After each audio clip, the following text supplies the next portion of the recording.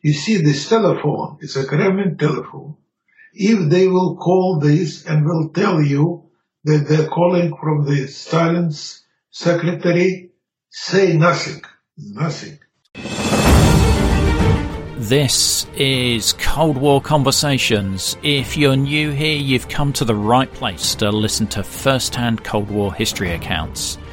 Do make sure you follow us in your podcast app or join our emailing list at coldwarconversations.com. Welcome to episode 25 of Cold War Conversations in partnership with the Cold War Museum. Now, it's not every day that I get to speak to the son of a Soviet premier on the podcast, but today I'm delighted to speak with Professor Sergei Khrushchev, the son of Nikita Khrushchev, who led the Soviet Union as the first secretary of the Communist Party from 1953 to 1964, and as chairman of the Council of Ministers, or premier, from 1958 to 1964.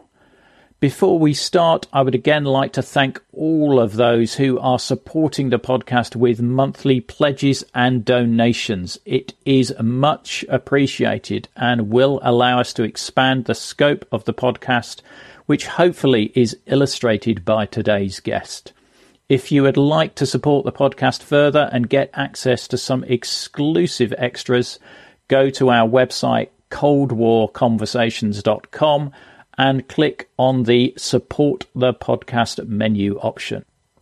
In part one of this interview, we talk about Professor Khrushchev's early years, his relationship with his father's rise to power, the 1956 Hungarian uprising, as well as the first international visits accompanying his father to the UK, East Germany, and the USA.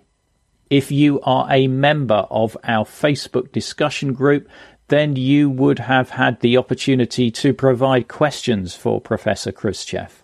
I've tried to include as many of these as I can, but apologies in advance if your questions didn't make the final cut. Welcome, Professor Khrushchev, to Cold War Conversations. I'm delighted to have you on the podcast, and a number of our listeners have submitted questions for you. And the first question we have is, what was life like during the Stalin period? When you're talking about the Stalin's era, Stalin died in 1953 when I just graduated from school. So if we talk about the early period, like Second World War, or before the World War, I was just a kid, so I don't remember the Stalin's era. But I will tell you that, of course, my situation for one side was privileged, so I did not experience any shortages of food like all ordinary Russians. But it is not also, I did not have any fear, because you have to understand that in such dictatorship like Stalin dictatorship or Hitler dictatorship, it is dangerous to speak about this. So our parents never speak about this.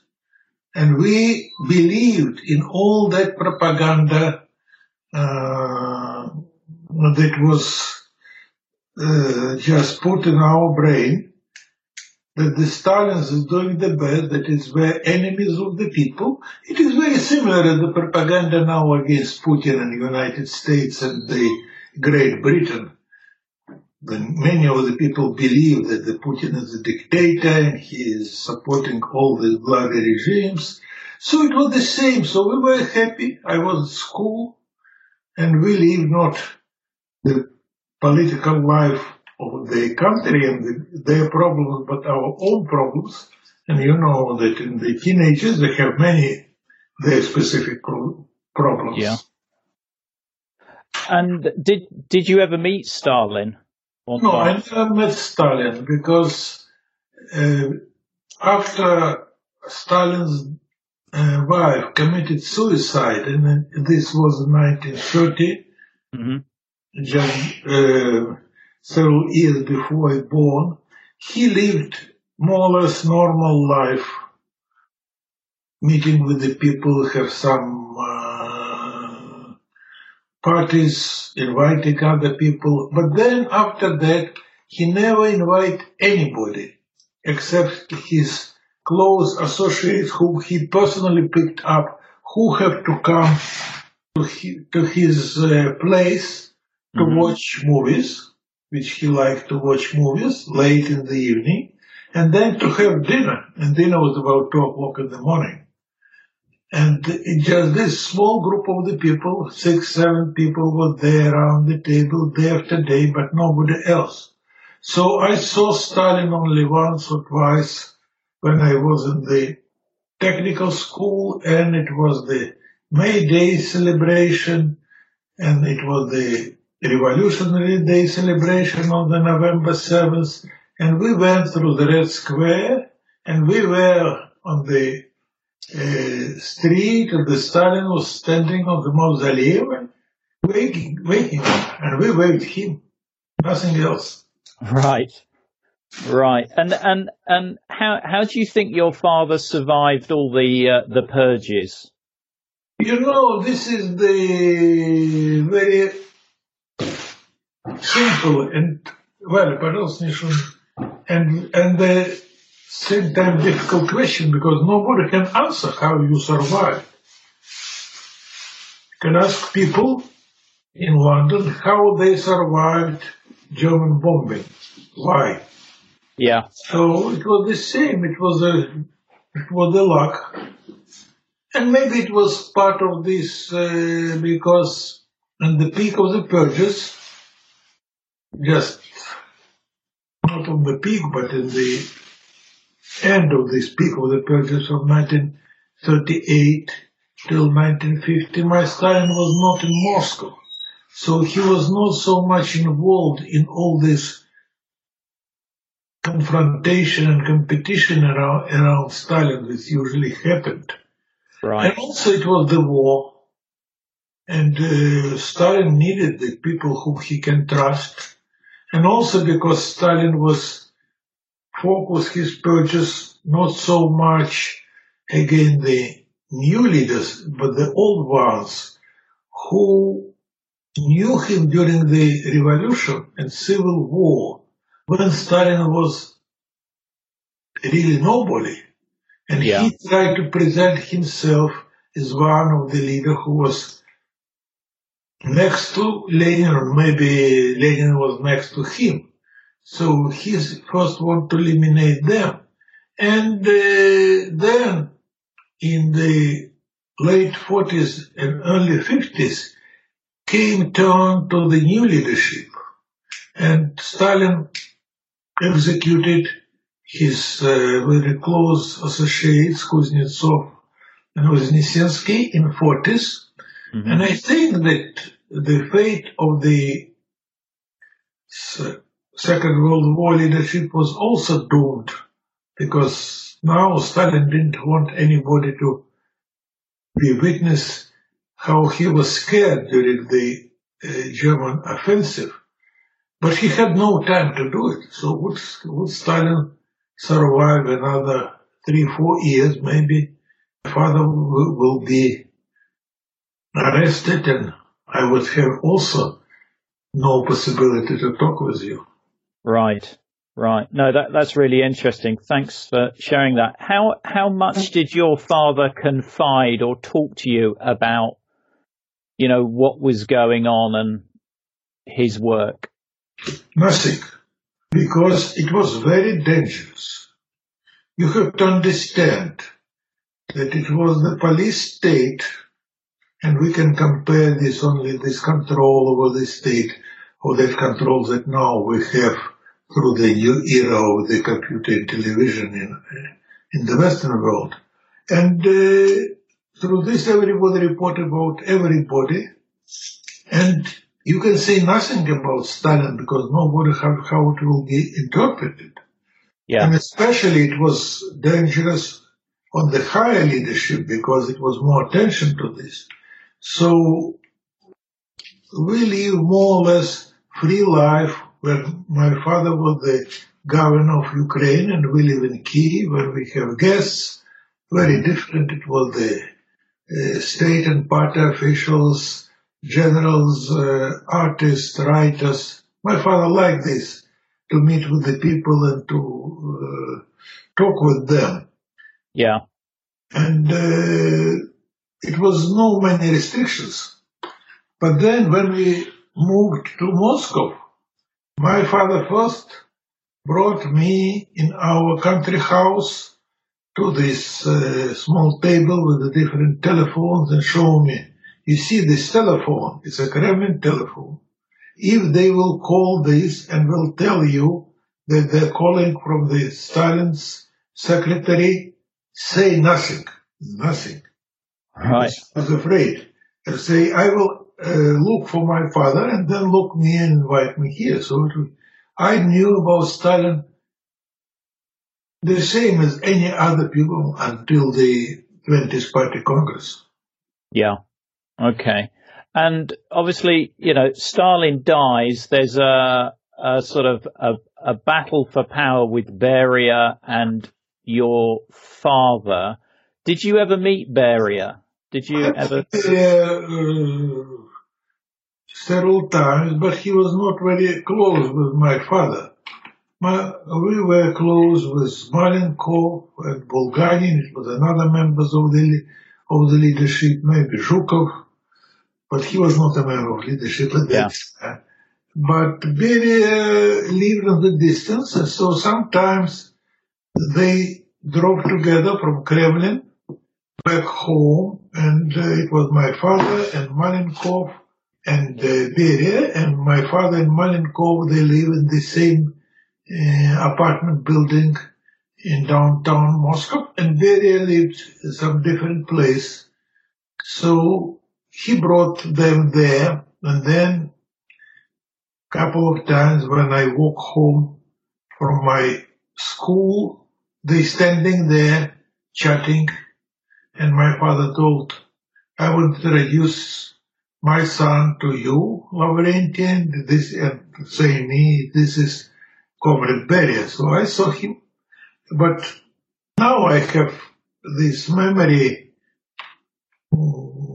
just under the shadow of the late events. So for me, the Beria looks very, how to say, dangerous, but I don't think so that it was really at that time.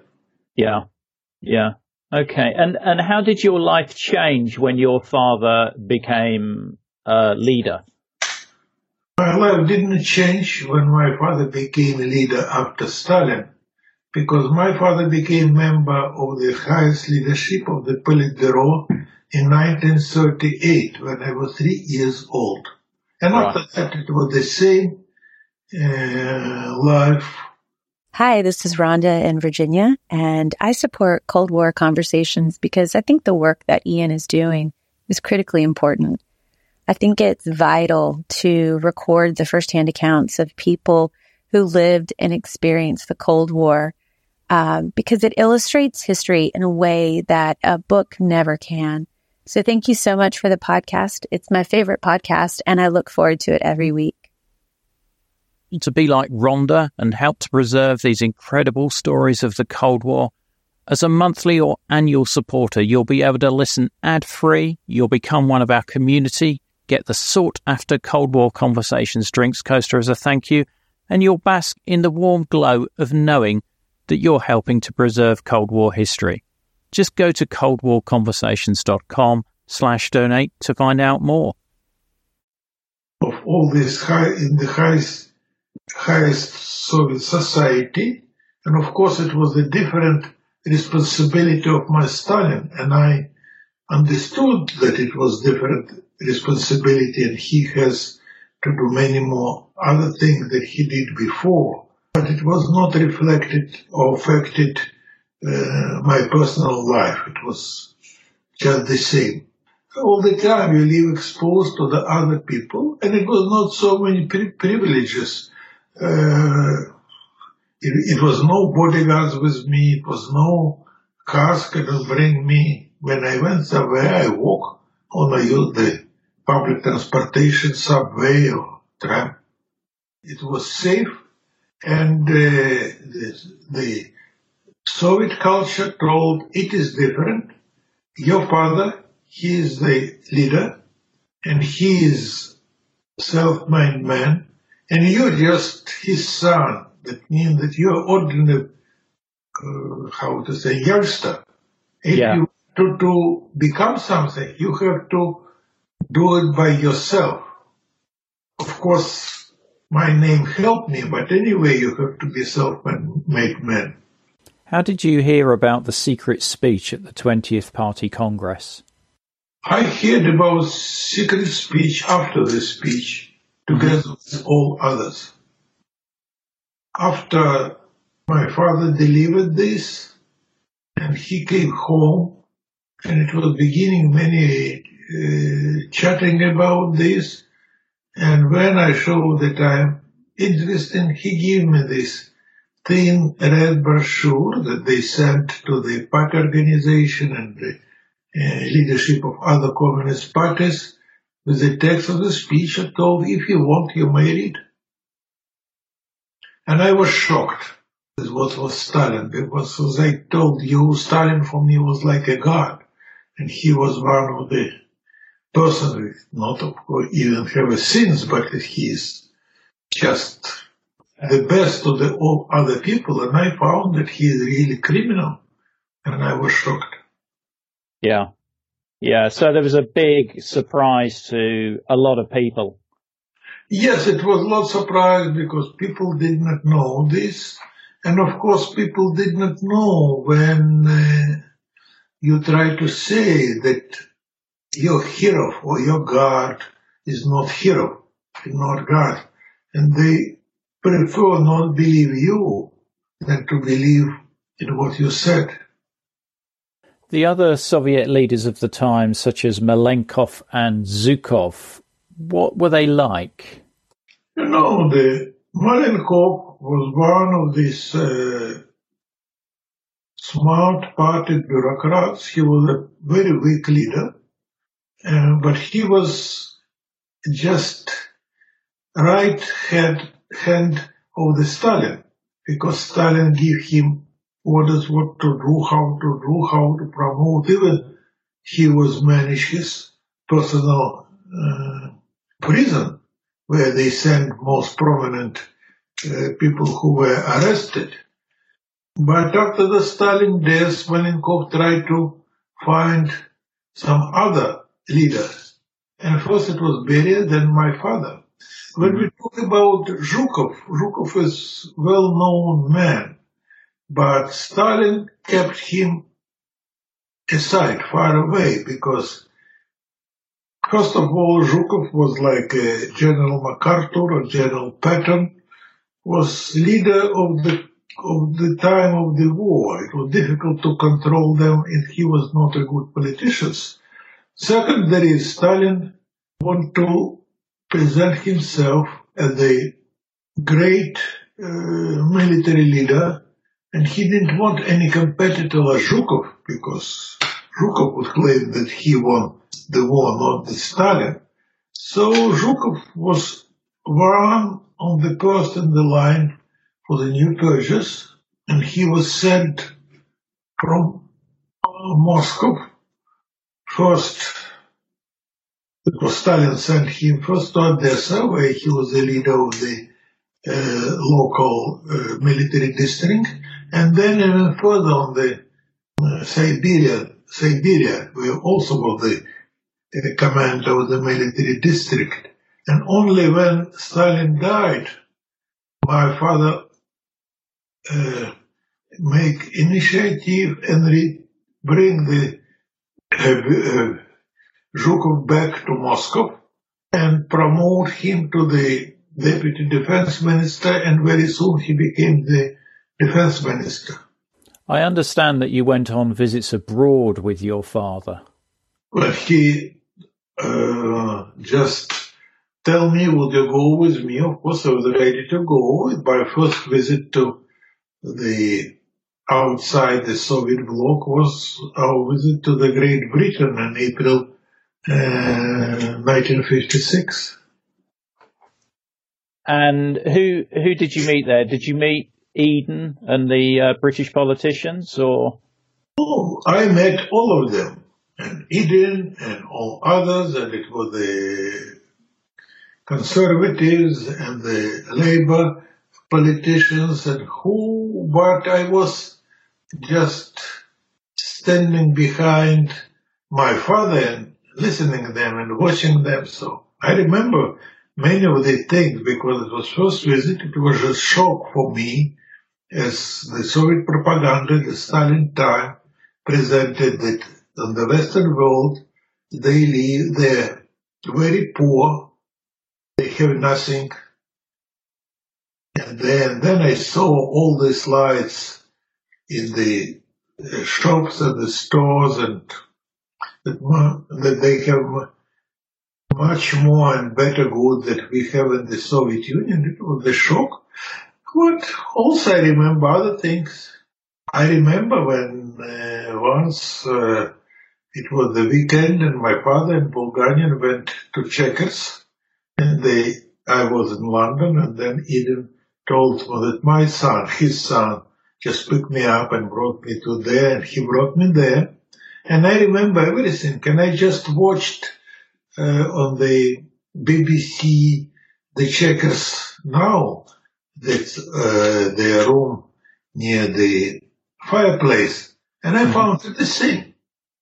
In 60 years, nothing changed. The same furniture, the same windows, the same fireplace. Can you tell me what you know about the Hungarian uprising of 1956? We present the Hungarian uprising as the democratic revolution, which first of all, untrue. It was not a revolution. It was uprising just in the Budapest, a few other cities. And it was anti-Russian uprising. You have to remember that the Hungarians were the bitter enemy of the Russia, not Soviet Union. It was not against Soviet Union. Mm-hmm. It is all confrontation with the centuries. From maybe 17th century was confrontation between Russian Empire, the Austro-Hungarian Empire, and the Hungarians were the allies of the Germans in the First World War. They just one of the nation of the Austro-Hungarian Empire, and then they're close allies of Hitler. And then when they invaded Russia, our memory was that Hungarians, much worse even than Germans, committed all these crimes and it was very brutal, and they was just torture people. So for us, they were enemies. And so it was some uncertainty in my father's mind, would he have to involve in this or not? And at last he decided that we must to suppress this uprising, but for us, we have no doubt, we have to suppress them, and because they're defeated, the enemy is defeated, and if you just try to uprise against us, we cannot allow them. Well, you can imagine what will happen with Americans, for example, if 1956 Japanese were told, take your military out of Japan and we want to join Mao Zedong. Yeah. So, and you have to remember, when this uprising was interrupted in the first stage, we just thinking about this like a very democratic event, and we just want to present it how it have to look like for us. But in reality, would they take over, it will be very bloody, and the old guard, the fascists and other will come to the powers, no doubt. Now, because, of course, in this first stage of the uprising or any others, the young people are on the front line, and they really honestly fighting for the best and they want to be they make the democracy. But when you're coming to the end, much more powerful politician coming, and they sit there at the time ready in the Austria. And of course it was also a very important event for the United States, because it was two brothers Dulles, John Foster Dulles, the Secretary of State, and Allen Dulles, the head of CIA. And they have very cunning and wise plan, having winning situation. Because from one side, they told if Soviets will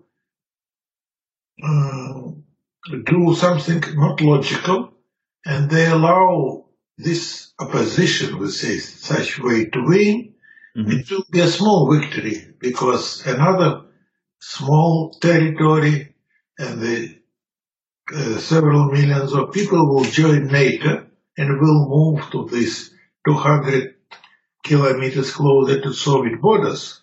But if they will suppress it, which is natural, it will be a very big propagandist victory of us, because it will be possible to present these events the same way as it's presented now, as the suppressing the Democrats. That was a democratic event.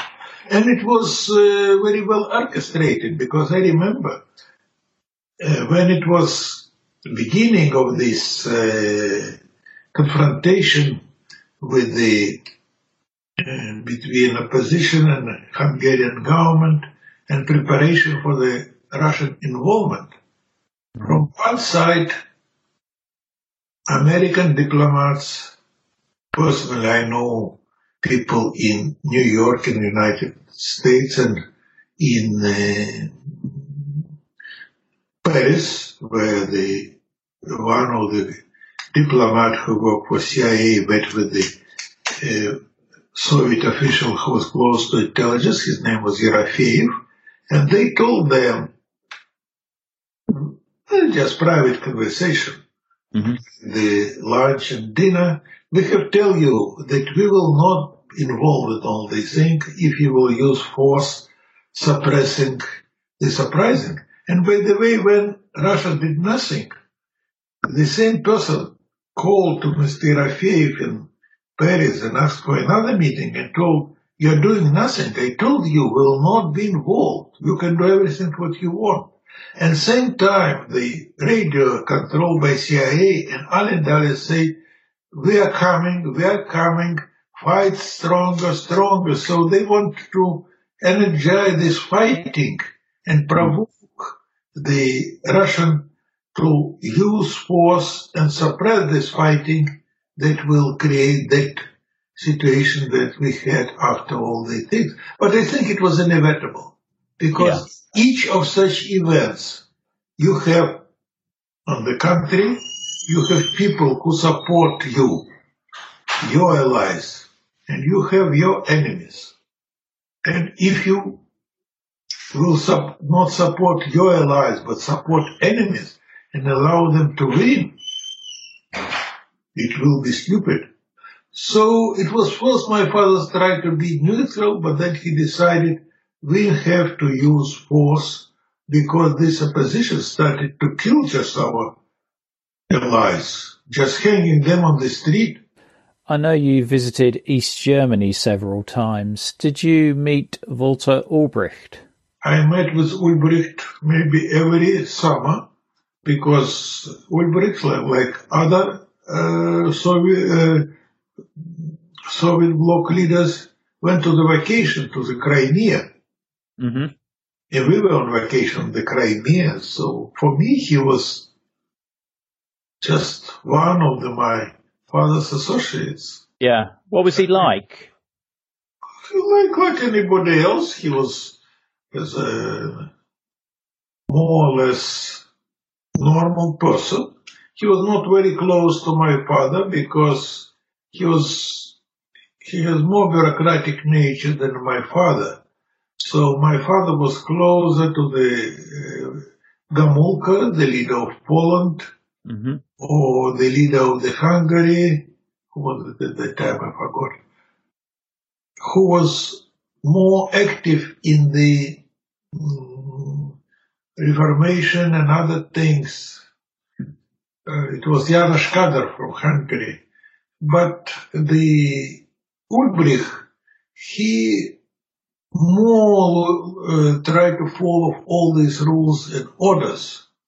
And also, of course, it was the problem with the Berlin emigration of or exodus of the German people, because my father really wanted to present East Germany as the example of the Soviet success, and just which will bring the Western people on our side. And because the Ulbricht was not able and didn't want to make any reforms, he was not really involved in this economic development, and the situation in the country became weaker and weaker. My father tried to tell them all the things that I now understand, but Ulbricht did not know what to do and how to do. You have to have your own mind. So they was not very close, but it means nothing, because you have to deal with the leaders of the countries which now they're in the position. And I think it was very superficial vision that we think that the Kremlin can replace any of these leaders. No. In 1959, you visited the United States. Was that quite a contrast for you? No, at that time it was no shock, because I understood what has happened there. So surprise was opposite, because we have this vision of United States like a country of the very high success, a country of the skyscrapers. And then I found that they have roads with the bumps. It is simple houses, and all of them looks very good. So it was this surprise, but of course for us it was very important, very interesting, because it was like we were like Columbus discovering America. No Russian or Soviet leaders were in the United States before. My father was the first, so everything was very interesting. And you met Eisenhower and Nixon? Yes, of course I met Eisenhower and Nixon, and but it was the same as Great Britain. I met them, I shake hands, I say hello, but I had nothing else, because they didn't speak with me. They talked with my father. Yeah. So what did you do with your time there then? Oh, first of all, when you member of the official delegation, it is very boring, because you have to stay in the last lines in all these events, listening the same speeches time after time on this place and others, and you cannot escape. When once I sneak from this there, you want to walk around the city somewhere, the newspaper wrote, Khrushchev's son was not there and there. That may mean that he disagreed with his father and decided not to stay there. So my father told, I brought you here, do what everybody doing. So, but when it was free time, it was not so much time. I tried to use walking around the streets and looking around. And even once I asked the Secret Service to bring me somewhere in the countryside, because I collected butterflies and I want to catch some American butterflies. So they put me, and told, yes, we'll do it. They were ready for everything. And we lived in the on the other side of the avenue in the Washington, D.C., this Blair House, and we walk in the White House, and there just in front, it was one not visible door, and they put me in some tunnel, and then we went out on the other street at the intersection. We were very far from the journalists. They thought it will be better that will not follow by journalists, and then they brought me to some countryside, and I was there with very happy chasing butterflies. That's a lovely story. I like that.